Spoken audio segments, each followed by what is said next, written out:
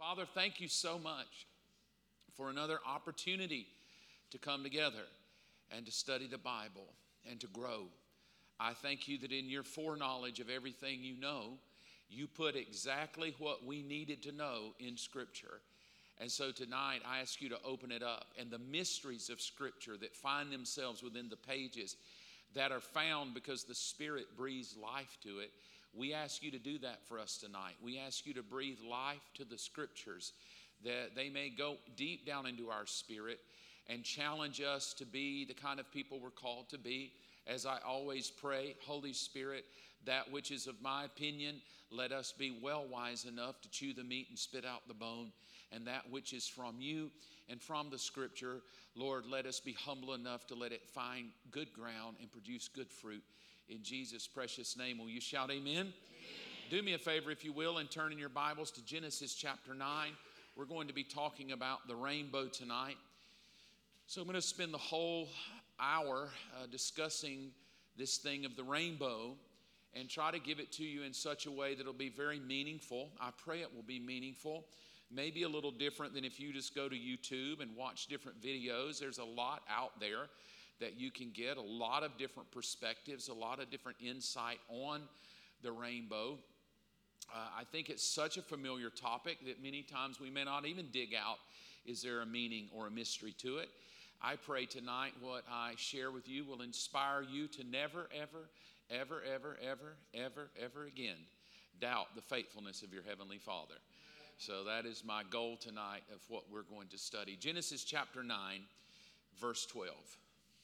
And then God said, I'm giving you a sign of my covenant with you and with all living creatures for all generations to come.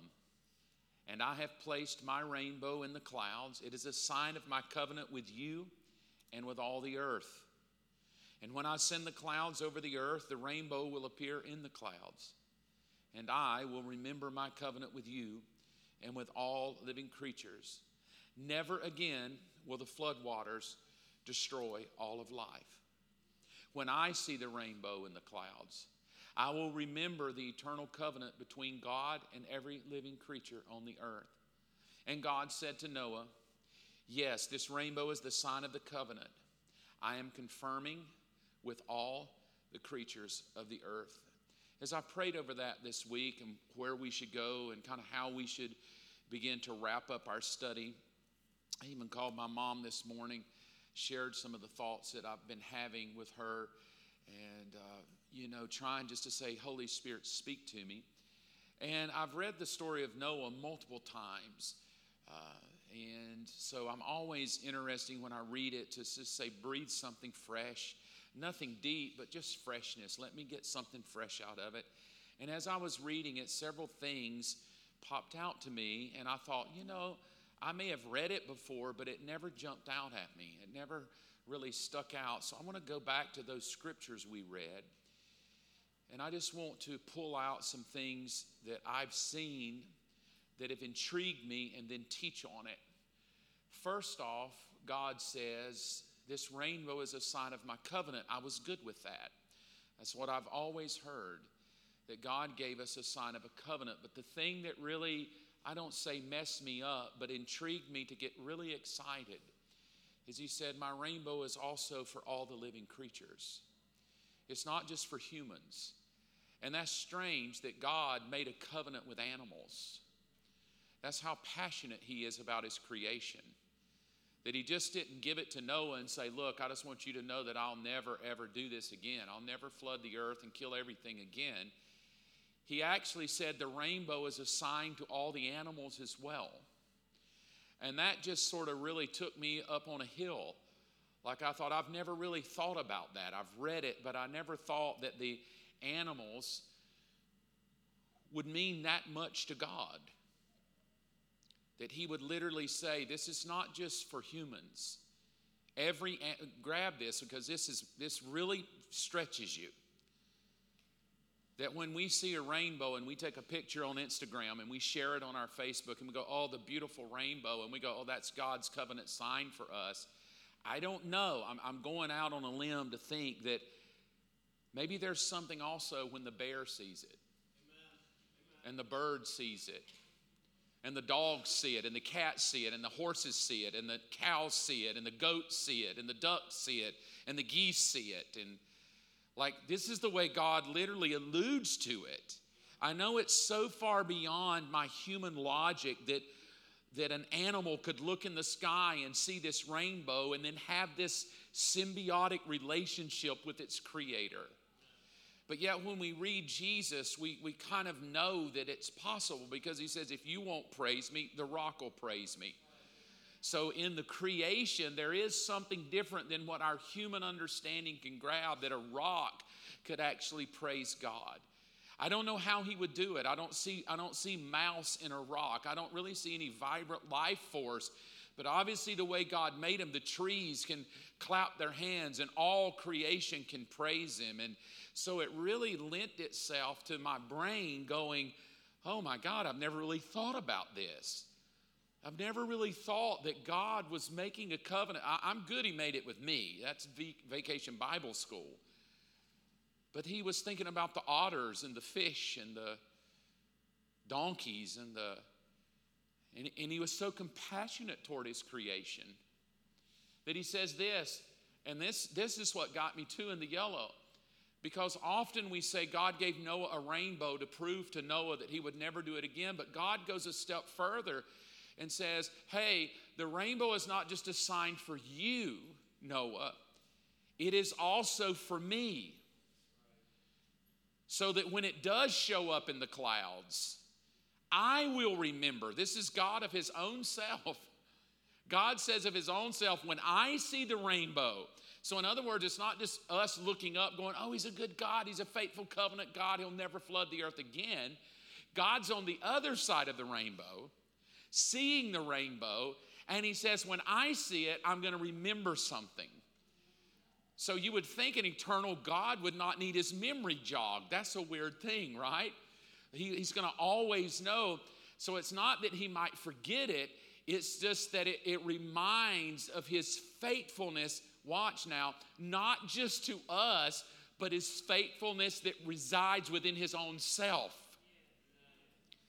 Because this New Testament scriptures even says, even when you're not faithful, he's still faithful. So there's something about the rainbow that is not just kind of us going, okay, good, he's never going to do this again. There's something about the rainbow that when God sees it, it's a reminder that even if we humans are not faithful, he's still faithful. Because I'm just going to go out on a limb here. Had God not given the rainbow to prove his faithfulness, he would never do it. I almost feel like right now it would be raining. I almost feel like he'll go, these humans, they got to go. They're messed up. And then he says this. Again, in the yellow, God says, when I see the rainbow, not you, Noah, me. When I see it, I will remember this eternal covenant. In other words, almost alluding this, that it doesn't even matter if you humans reciprocate it.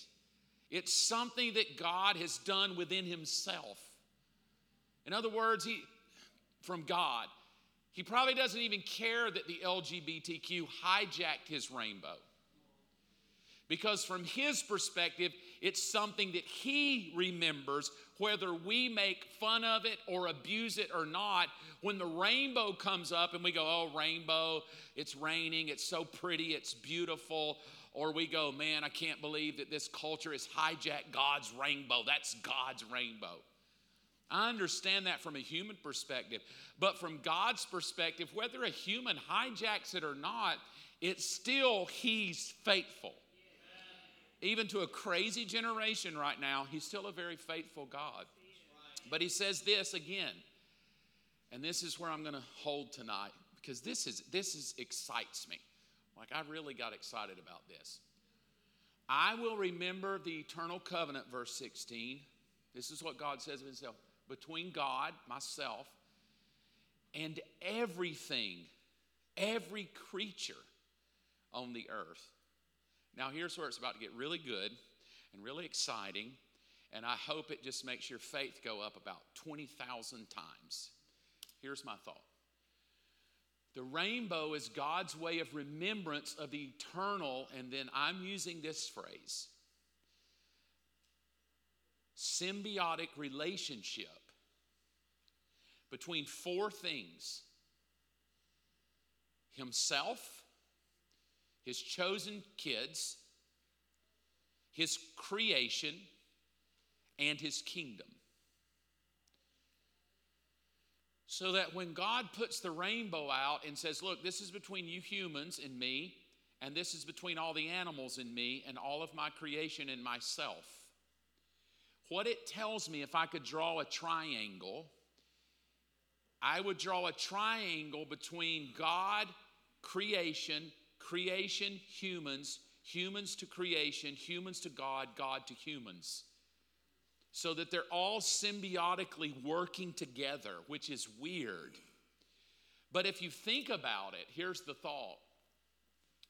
The rainbow is God's sign to us that He will forever remember creation as it relates to His kingdom.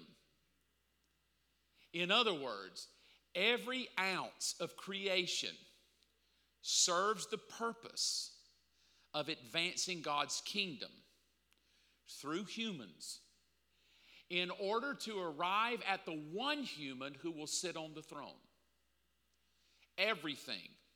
Every rock serves a purpose. Every tree serves a purpose. Every bird serves a purpose. And here's where I would like to take you mentally tonight. All of creation is in a symbiotic relationship with us and the kingdom, and with God and the kingdom, and with us and God. And they work together. They bring themselves to work in harmony. It would take me months of teaching to go through the Bible and show all the places that God used creation to move His purpose forward. Not humans, creation. Where God takes all of the things that He made before Adam, and now God says, look, there's day 6, Adam. I'm going to make a covenant with Adam. The humans, not Adam. I'm going to make a covenant with humans, with Noah. Here's my covenant rainbow. But before day 6, there were other things that I created. There were other beings and animals and life that was going on, and I'm going to cut the same covenant with them. In other words, I didn't forget about any of them.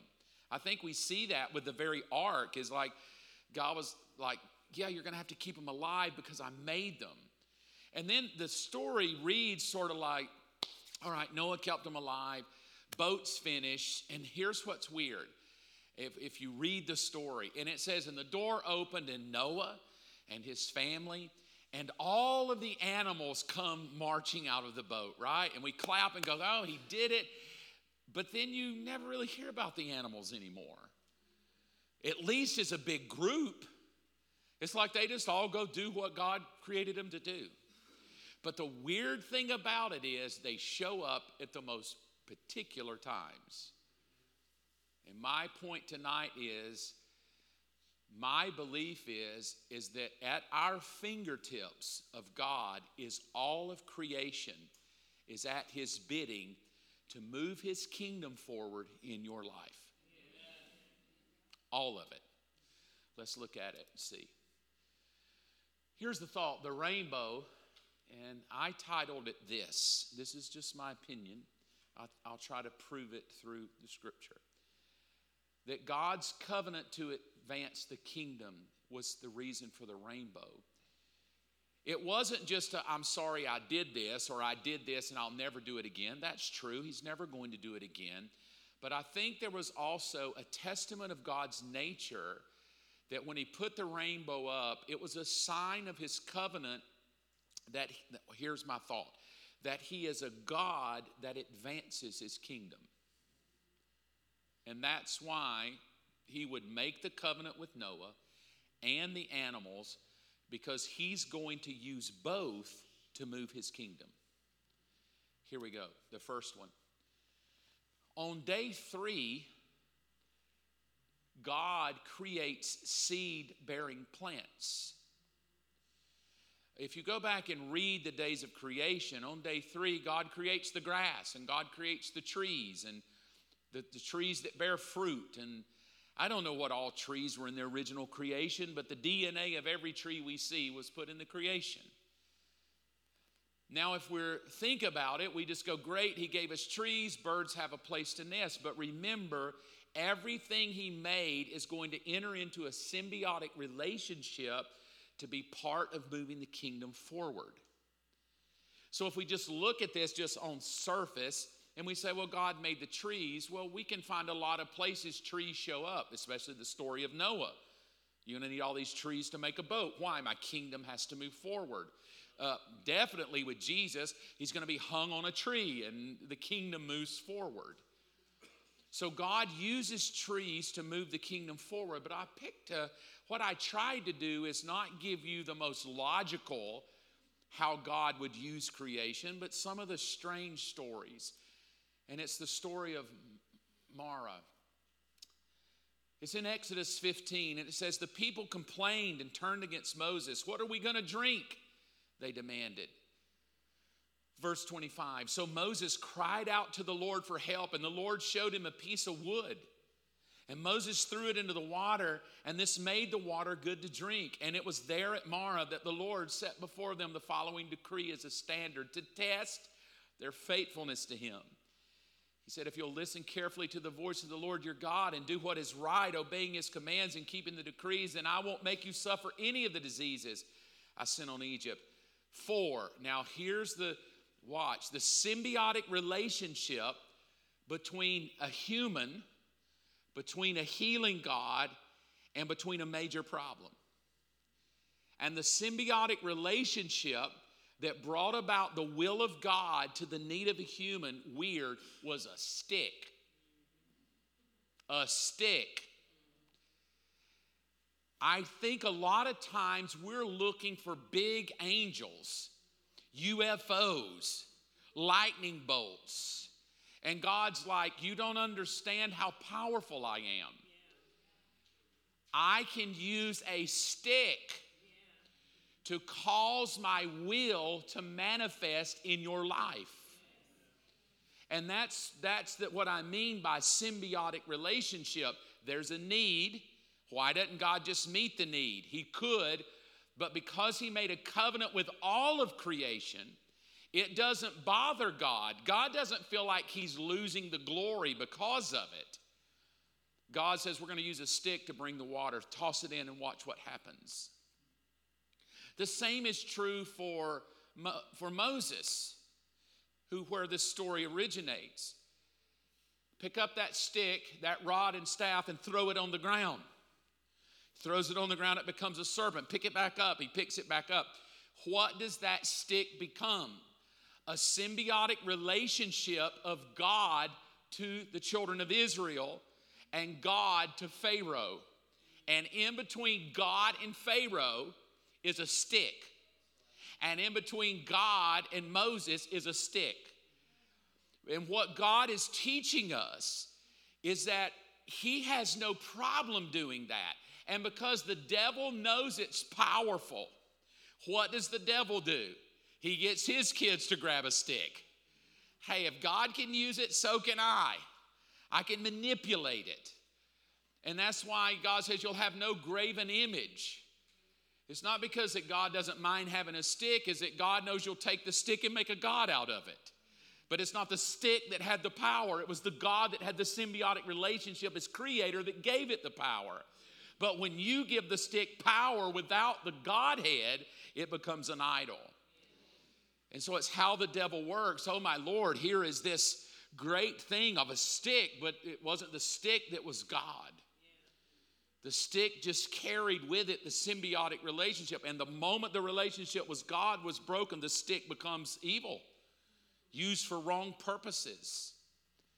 And so this begins how I think we can understand the Bible. Is that God is not just God of you and me, he's God of everything. And here's why I say that tonight. I think all Christians know this here. We know God uses animals. We know that God uses life. But when you really get down to it and say, but do you believe, Marlene, he could do it for you? That he could use creation to move his kingdom forward in your own life. And I think the challenge is most don't believe it. The second one is day 4. Part of God's creation is not just the sticks and plants and grass, but the sun, the moon, and the stars. And remember, he said, I made a covenant with all of creation. My rainbow is a sign that I will remember my covenant to everything I've created. So now here's what's strange. The sun, moon, and the stars enter into a symbiotic covenant relationship with God to help move the kingdom forward. Where would we normally see this? Well, the normal we would see it would be with the wise men. We saw a star in the heavens, and God used a star to move his kingdom forward to fulfill prophetic purposes. I think if we look at it, that God uses the constellations quite consistently to move the kingdom forward. But what does the devil do?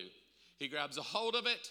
He takes the constellations, turns them into the horoscope, and the horoscope becomes your God. Because he cannot let God get the glory of the sun, moon, and stars for his kingdom to where you're worshiping God. So the devil hijacks them and uses all the constellations to try to say, because you're a Taurus, this is the way you're going to be. He hijacks it for his own purposes. And if you don't know the power of that, go watch somebody who tries to follow the horoscope. It dictates their life. It dictates everything that they wake up and read it to see what's going to happen to themselves today. I'm not here to get on to you for horoscope, but this is just my personal opinion. It's just demonic. Because it gets you looking at that as being God rather than understanding God did make it and God does use the constellations, but it has to be within a symbiotic relationship that he uses them to move the kingdom forward, not uses them so you know whether or not you need to get coffee that day. But the story I picked was Joshua. And on that day, the Lord gave the Israelites victory, Joshua chapter 10, verse 12. Joshua prayed to the Lord in front of all the people, and he said, listen to this, this is weird. Let the sun stand still. Let the sun stand still, and the moon over the valley of Ajalon. So the sun stood still, and the moon stayed in place until the nation of Israel had defeated its enemies. There is that moving of the kingdom forward. And the sun stayed in the middle of the day, and it did not set as the normal of the day. And there has never been a day like this one, before or since, when the Lord answered such a prayer. But here's what we get out of it. Surely God was fighting for me. He used his creation to fight for his kids. You would think, watch, typical today the way we think. You would think God would have just come down and just annihilated them. And God's like, no, y'all are going to fight. But if you'll call out to me in a symbiotic relationship of your need, I have no problem letting my creation back you up to help you win this thing. But you're going to fight, Joshua. I'm not going to come down and fight for you, but which is weird though. Watch this. He does say I fought for you. Wait a minute, you were down here swinging a sword? No, I'm not swinging a sword. I'm just using my creation. I'm fighting for you because I'm holding the sun and the moon still for you. But I'm fighting for you. I don't like that God. I like the God that comes down with a sword and just kills everybody, where I just sit back and go get them, God. I like that God. I don't like the God that wants me on the battlefield. But it's a symbiotic relationship.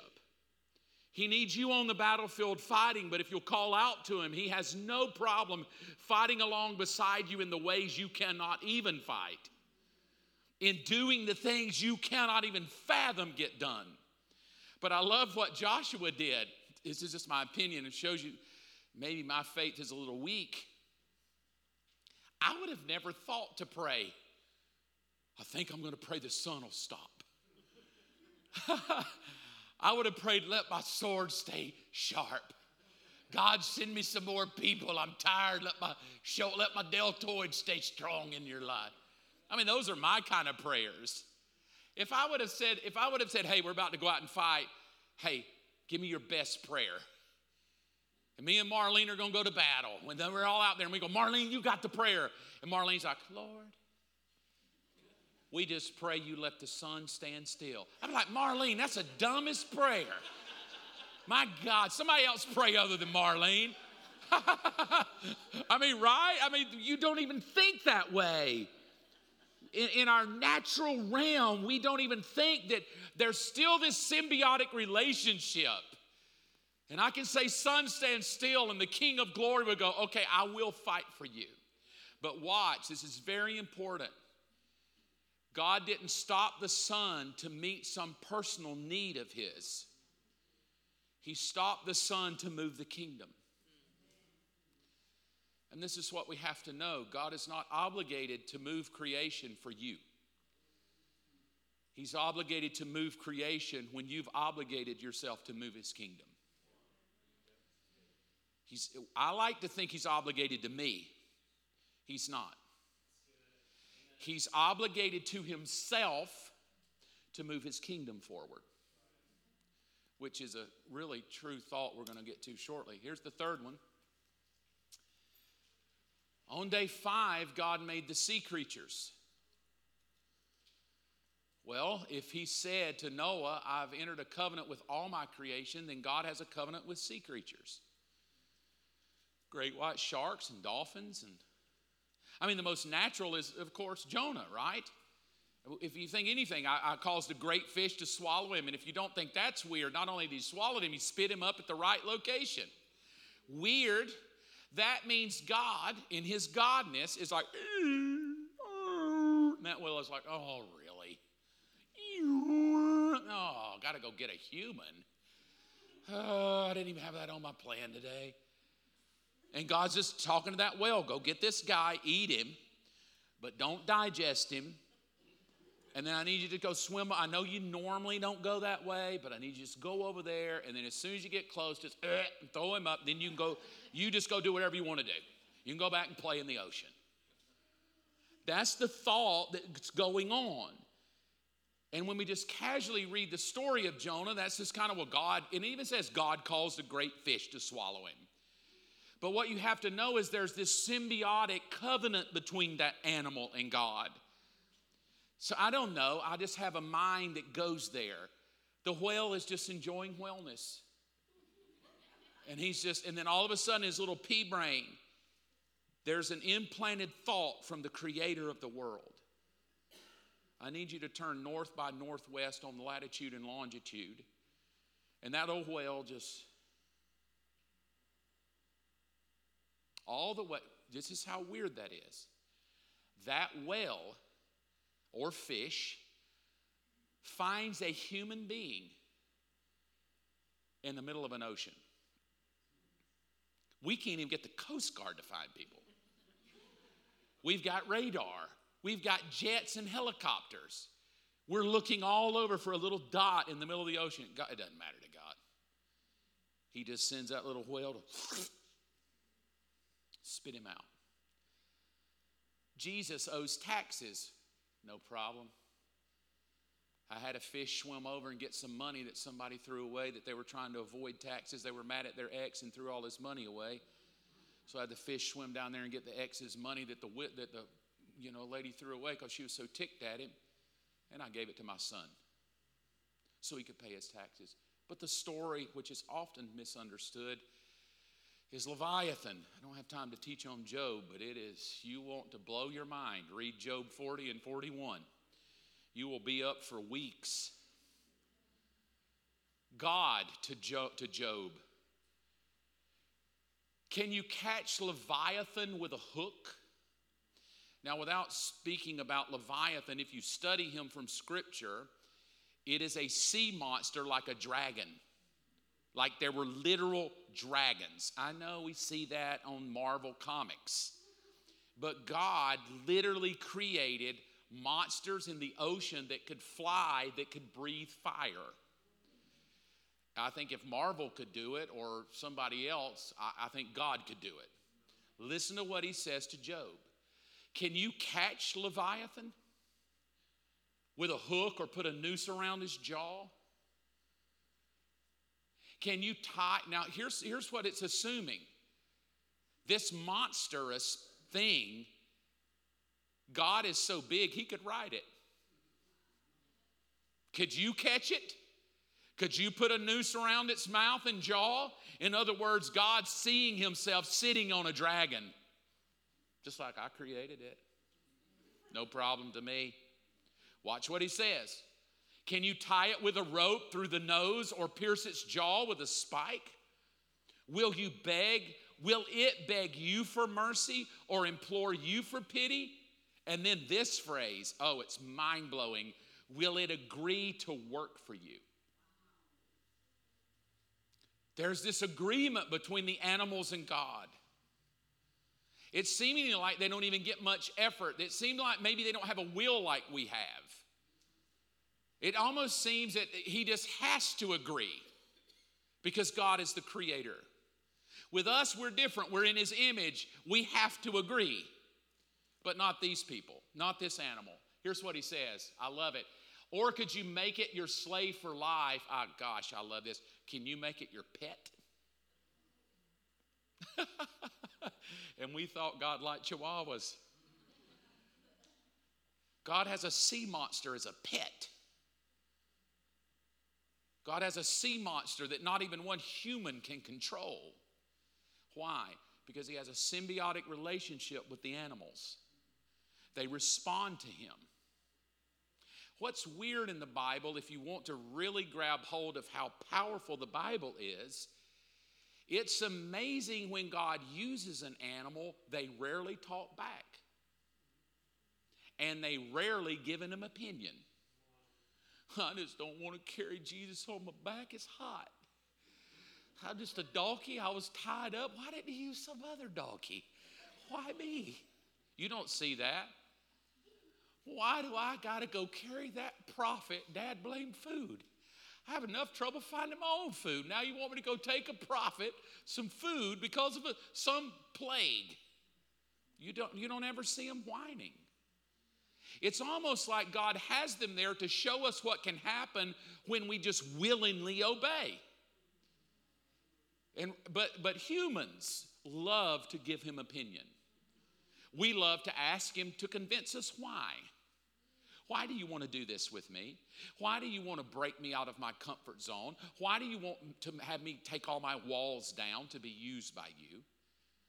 And yet God lends it, and I love this. Look at the end. Or give it to your little girls to play with. It's powerful of what God thinks about his creation. The fourth one, not only did he use sea creatures, he uses land animals. All through the Bible, land animals are used. It's everywhere.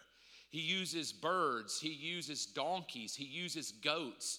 He uses sheep. He uses pigeons. He uses turtle doves. All through the Bible, you will find a symbiotic relationship between God and an animal.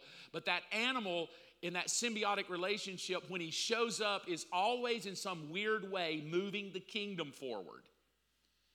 That's why a donkey spoke. Why? Because he was moving the kingdom forward in the life of a stubborn prophet. And what's weird is it doesn't even appear like Balaam was really shocked that the donkey could talk. And what's even more strange, it wasn't weird that Eve thought the serpent could talk. Because my belief is there was such a symbiotic relationship with animals and God and humans and God and humans and animals that a talking serpent was normal. We're all in relationship with God. And as soon as Lucifer saw, wait a minute, these animals and humans and God are all in this symbiotic relationship, I'm going to hijack it. And I'm going to remove the serpent out of a symbiotic relationship and use it to pretend like we're still in a symbiotic relationship, but we're not. And I'm going to destroy her.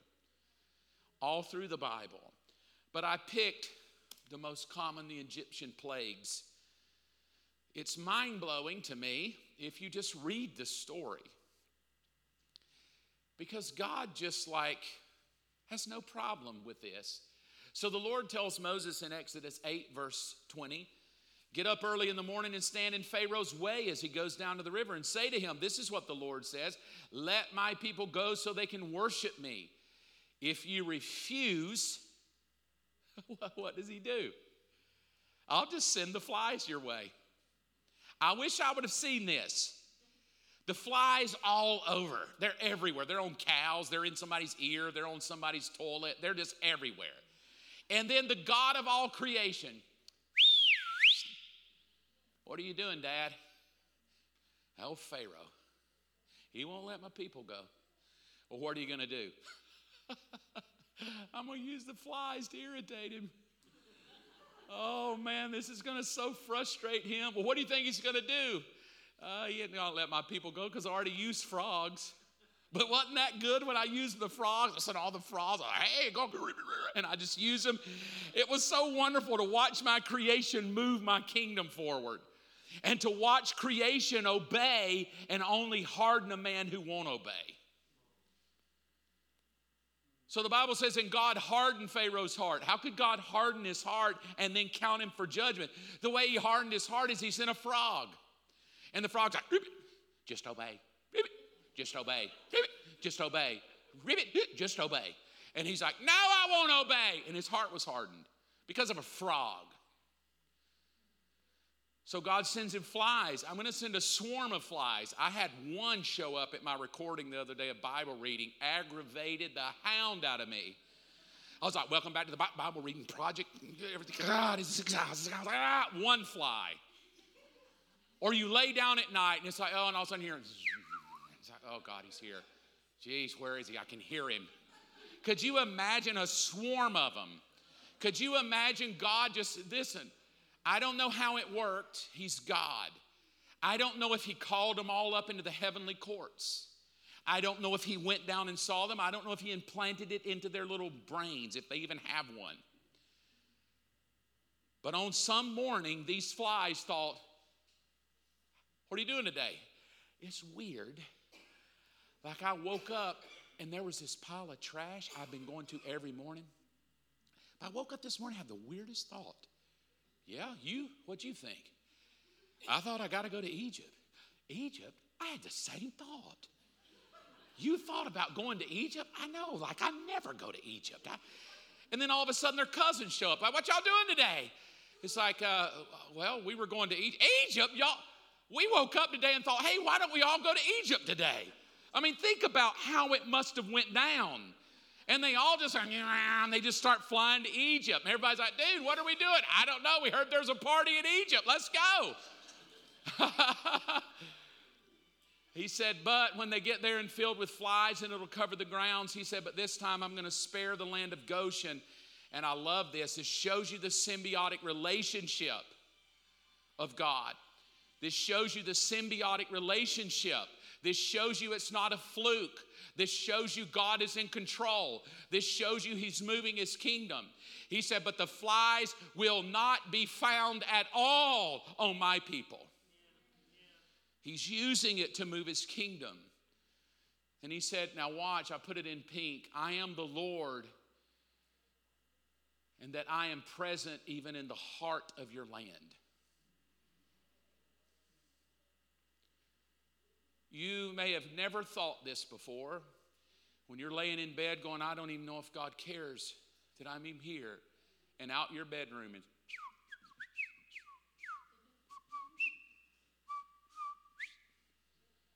that little bird's in this little symbiotic relationship with Daddy.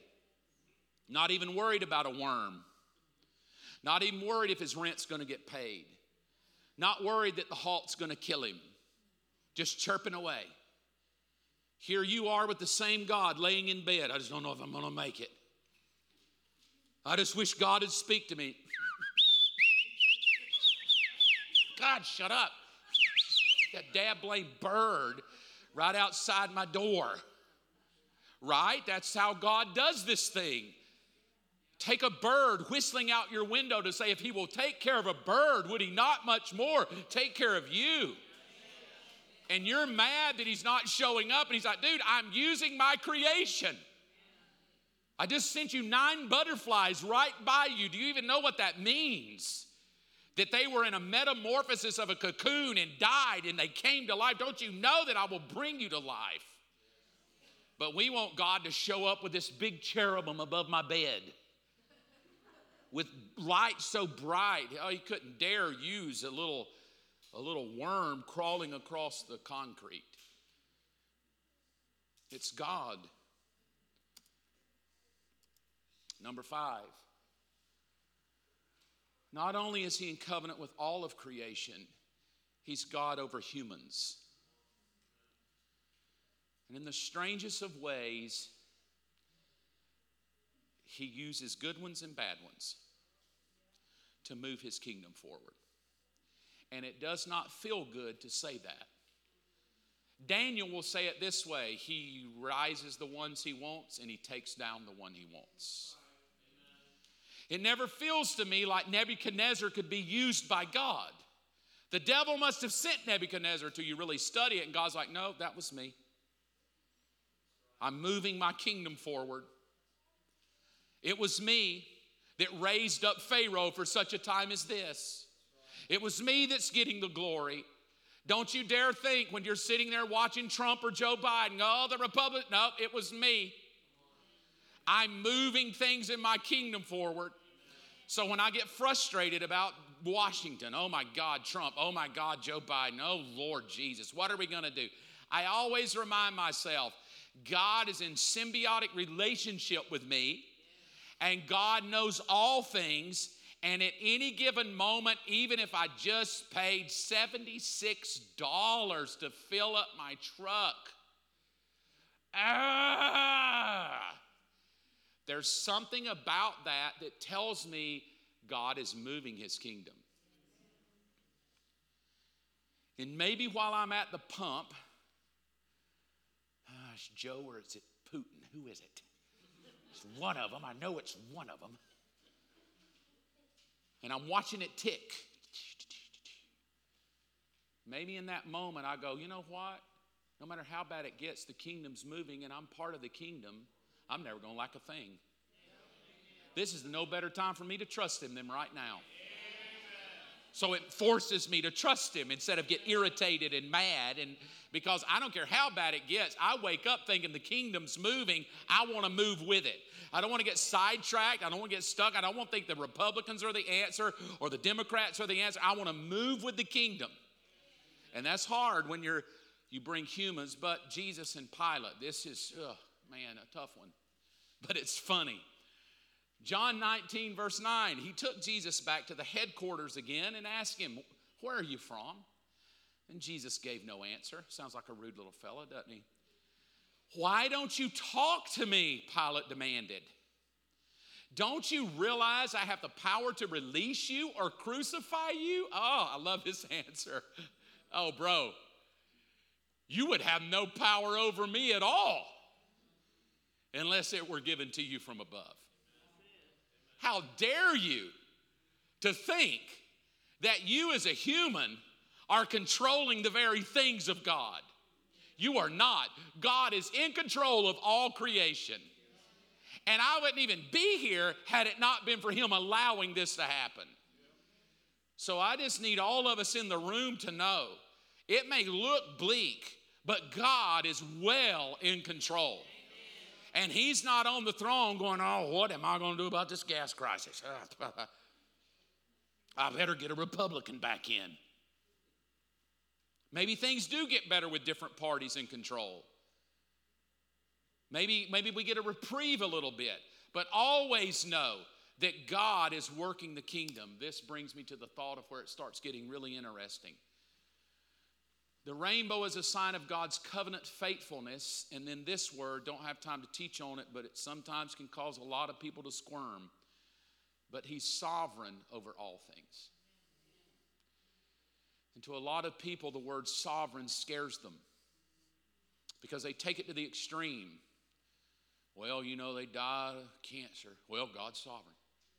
He let them. Because we take it the wrong way. But I will say this, there's no way you can read the Bible and come out that God is not sovereign over everything. Whether we twist that, well, everything that happens has to pass through his hand. However we try to explain it with our doctrines, our Calvinism, our Arminianisms, our Word of Faithisms, our Pentecostalisms, our Catholicisms. The bottom line to all the isms, God is sovereign over the whole thing, and he's headed toward an end point. And there's not a thing in the world you can do to stop him. He's moving. So this was the question. If he's sovereign, and this is where it gets interesting. If he's sovereign over all things, why do I matter? He's going to do what he's going to do anyway. Why do I even matter?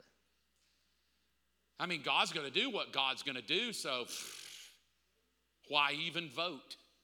That's what some people say. Well, he's going to put who he wants in. Why even vote? Well, he's going to save whoever he wants to save, so. And I think that's a good question. If he's sovereign.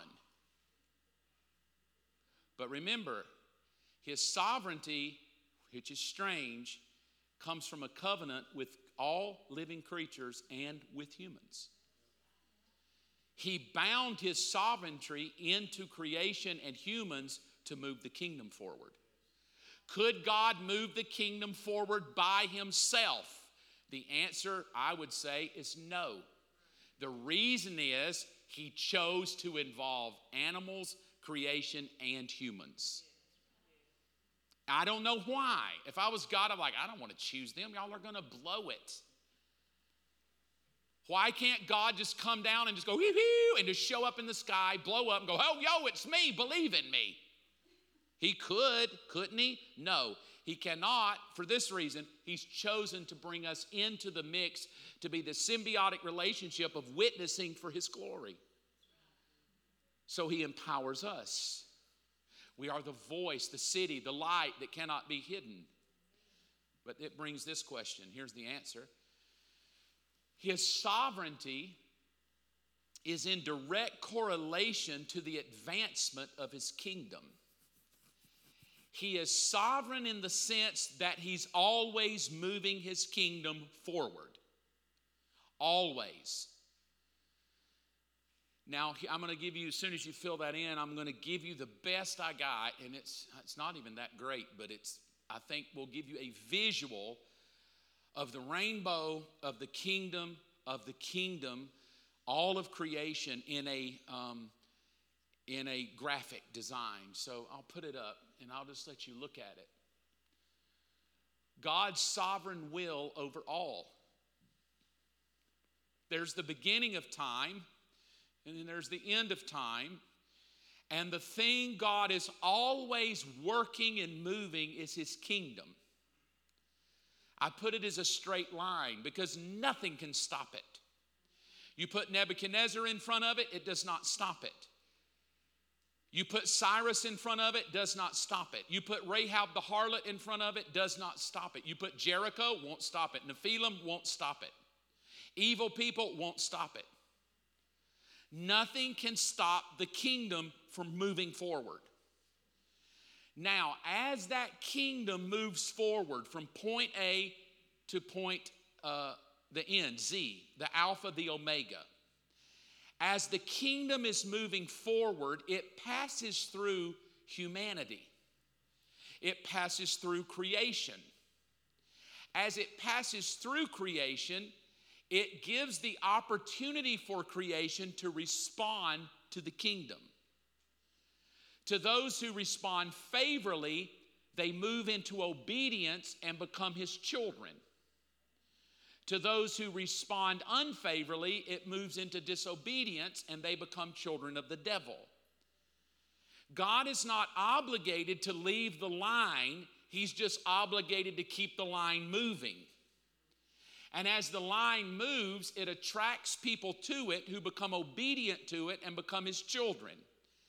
As the line moves, it repels people from it, and proved to be children of Lucifer. And the kingdom moves forward. Now, under it, you will see a graphic that represents all of creation, that God is using creation to move his kingdom forward to determine those who are obedient and those who are disobedient. Hebrews chapter 4, verse 12 will say, "For the word of God is quick, it's alive, it is powerful, and it divides asunder joints and marrow. It cuts asunder. It is a sharp," and this phrase that most of us know if we're Christians, it is a double-edged sword. And it cuts double-edged. The way I have it up there is the kingdom is the double-edged sword. It either cuts you for obedience, meaning when it goes into you and you obey, it cuts you for obedience. And it stays in you. The word of God stays in you. You don't bleed out. It becomes part of you. But if he sends the word and it cuts you and you disobey, then it comes back out on the other edge and you die. So it cuts you for obedience or it cuts you for disobedience. It's the same sword. So when God says to Eve, "Your seed will crush his head," we are 4,000 years removed from that ever happening. And just to show you the sovereignty of God, he said it as certain in Genesis 3 as he did in Luke 1. Nothing will stop it. So when he says to Eve, "Your seed," and then Cain kills Abel, God's not like, "Oh man, I got to figure out what to do now." No. When he says to Abraham, "She will have a baby in her womb in her old age," and they laugh. But what God was doing is calling him to the line. And Abraham stepped up to the line and said, "Against all hope, I believe you." And he became the father of all who would believe. God always calls us to the line and gives you an option. Do you want to trust me or not? You will get the opportunity to trust me. But Mark, here's where it gets very humbling. But Mark, if I come calling and you deny me, I'm not obligated to come knocking again. He may. He's God. But I don't think he's obligated to come and knock again. He might. I think it's very important. He did it with Pharaoh. He gave him many opportunities. Back again, 10 times. Back again, back again. Why was he doing that? He was giving us the opportunity to know that no matter how much time he gave Pharaoh, he would never change. Never. But it didn't stop the kingdom. God moved it forward. Here's the scripture. Jesus picks up the thought. Don't ever worry about things. What you're going to eat. Why? God has a covenant with all the trees and the fruit and the animals. What you'll wear or the things that dominate the thoughts of unbelievers. Your heavenly Father already knows your need. So what does he tell him? Pray. He does. We can pray. Whine, complain. He tells you to do one thing. Above everything else, Mark Evans, you need to seek my kingdom. Because when you're on the line, all of creation is at your disposal. Mark Evans, when you get out of your selfish, pouting, nervous, anxious-filled ways of fear, and you step into my kingdom, and you get in the flow of my kingdom, everything I have is at your disposal. All of my creation is at your disposal. My animals are at your disposal. My miracle power is at your disposal. The trees of the field are at your disposal. Nothing you will ever lack when you're on my kingdom line, because I will move heaven and earth in covenant with you and creation to make sure, Mark Evans, you never lack a thing. So the question for me is, well, then am I on the line? Or am I out here running my own thing going, where is he at? I don't know why. And God's like, well, I'll tell you why, Mark. I told you above all else. I didn't say make me third. I didn't say fit me in your hip pocket. I'm not turning my kingdom to come find you. I'm calling you to my line. I'm not coming out to your line, Mark. I know you want to pout and have a pity party, Mark, but I'm not leaving my line to come out there and pamper you. You come to my line. Come unto me, all ye who are weary and heavy laden, and I will give you rest. Humble yourself in front of me and watch what I do when you humble yourself and get on my line. I will exalt you. I will lift you up. I will show you great and mighty things, things so wonderful it will blow your mind. And I think we kind of like to feel like that line that says his kingdom is really more titled my feelings. And I want God to just meet all my needs according to my feelings. Here's my thought. You don't have to agree with it. I just don't think God's obligated all to meet your need if you're not on his kingdom line. Amen. That's good. He's only obligated to meet everything when above all else you do his kingdom. And I'm going to tell you something, my own testimony, it makes your hind end tight. When he calls you to the line, he wants you to dream bigger than you're dreaming. He wants you to give more than you're giving. He wants you to forgive more than you're willing to. And he calls you to the line. He says, Mark, you're going to build me a house. And I'm like, I can't. I don't have the money. 3 banks have turned me down already. Mark, get on my line and watch what I do. Oh, God. Okay, I'm on the line. I'm on the line. And look what he did. We hadn't missed a payment yet. Matter of fact, blow your mind. I don't do much with the money, but occasionally I get a thought here and there from the people that run it. We pay $1,500 extra every month on it because we got people who give, right? Now, let me go back to this. Several months ago, I'm praying, God, I know you've called us on this corner. I don't want to die mowing grass. Remember that? I don't want to die just, God, not doing what you want me to do. And this was what I heard. Mark, make room for me. All right, make room. All right. So we get together, all the leaders. How are we going to make room? And we all kind of powwow around and go, all right, Sunday 1:15. All right, Sunday 1:15.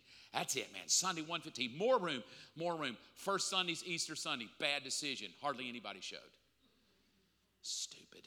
2 people for 4, 5, 6 hours for 2 people. Whew. So I go sit down. My feet hurt. My lunch is now 3:30. I sit down, I just kind of, here comes pouty Mark. I don't even know why we did a 3rd service. And I hear, Mark, did you make room for me? Yes, I made room for you. Then why are you pouting? I didn't tell you how many people would come. I just wanted to know, would you stand on the line and make more room? Amen. So over a bowl of chori queso, I repented. I said, God, I'm so sorry that I was pouty about the few that showed. And the next week I show up. Same thing. Just, I've made room. There's about 8 people. Like I was looking around. I was like, oh. Then I convinced myself, just love the 8. It's not like I hate the 8.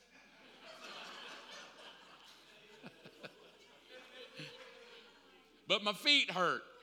I wouldn't mind 200, but when it's 8 and 7 of the 8 have already heard me speak. I'm like, why are y'all even here? You've already heard it. Now my jokes aren't even funny. So fake laugh. That's what I tell them. Just fake laugh. I've told the same story 3 times. Fake laugh. Here comes my brain. Stupid. 1:15's never going to work. And then I sit down at chori queso. 1:15 probably never works. Dumbest time ever. Nobody. 1:15 is 3 o'clock before I even eat lunch. Mark, what? What did I tell you to do? Told me to make room. I made room. Good. That's all I've ever asked. Watch what I'll do. That's what I mean by sometimes following the kingdom is frustrating. Because you want really crazy things, and God just wants obedience. So the third week, I showed up well repented, lots of churi queso, and I preached my guts out. I let it rip. I sweated. Why? Because I'm on the green line, and I'll let God worry about everything else. And when you get there, hallelujah, life is wonderful. For you don't worry about anything. He's got it. Well, only 7 people came. I don't care. I'm going to get churi queso. But I'll leave you with this. It has to be above all else. In my opinion of Christians today, he's about 3rd or 4th in line. For the kingdom of God, 1 Corinthians 4, is not just a lot of talk, it's power. This is where I felt when I read this today to do the teaching on the kingdom this fall. God is trying to move us to a place of power. Here's the question. I'll end quickly. Why was the rainbow chosen to be a sign of remembrance? Here it is real quickly. Got 3 more slides. We'll run through them and let you finish. First off, God is light, and the rainbow is the complete light spectrum of the refraction and dispersion of light. I got that right off Google, so don't think I'm smart. Except the God is light part. They didn't like God in it. But the beautiful thing about the rainbow is God is light, and God used light and water merging together to be a symbolic nature. The water was his judgment, and the light was his nature. And when God burst through it, it's the 7, just to give you something, if you love to study, I don't have time to go there, but there's 7 colors of the rainbow, Roy G. Biv. There's 7 days of creation, there's 7 sayings on the cross, and there's 7 churches that God speaks to. And each of those give the nature of God that show up in the rainbow of what he's trying to accomplish. Here's the answer, the rainbow of God's design. I'm going to run through all 4 of them and get them there so you can fill it in, and then we'll conclude. Why would he choose a rainbow? A light prism. Light going, refracting off water. In other words, you don't even see the rainbow unless there's water. And water was always the sign of judgment. Always. It's why we're water baptized. The old is gone, you're judged, but the new comes back up. It's why Genesis 1:2, water covered everything and darkness was everywhere. It's why the pigs, when the spirits went into them, ran off into the water. Water's always been a place of judgment. And the only way the rainbow is seen is through judgment. God is light. The rainbow is the light spectrum, Roy G. Biv. It also says that God is judge because it's only visible through water. God is creator because when he gave it, he said, I'm God over all creation. It's my covenant with all. And he's also redeemer because he made a covenant with humans. So when the rainbow appears in the sky, here's what we get. God is a creator, judge, who redeems all creation. That's what the whole kingdom message is. He's creator, but he's also judge. But he's also redeemer, and he's working to bring it all together so that the world knows him, to accomplish his kingdom. And that was his chosen design of, I believe, why he picked the rainbow, because how else would we know he's light except to see it through the water, all the spectrums of the color. Here's the conclusion. I'll leave it up there and let you fill it in. The rainbow is God's chosen design because it's a sign to humans and a remembrance to God that he's sovereign over all creation for the purpose of the advancement of his kingdom on earth, in order to establish the throne of God upon the earth. For one thing, to clarify those who are his. He's trying to work so that the world can see the difference. This is a bad phrase, but it just kind of says it. Between us and them. God's kids and the devil's kids. And when we get on the green line of the kingdom, it becomes evident who's his. For we lack nothing in this world. Let me pray for you.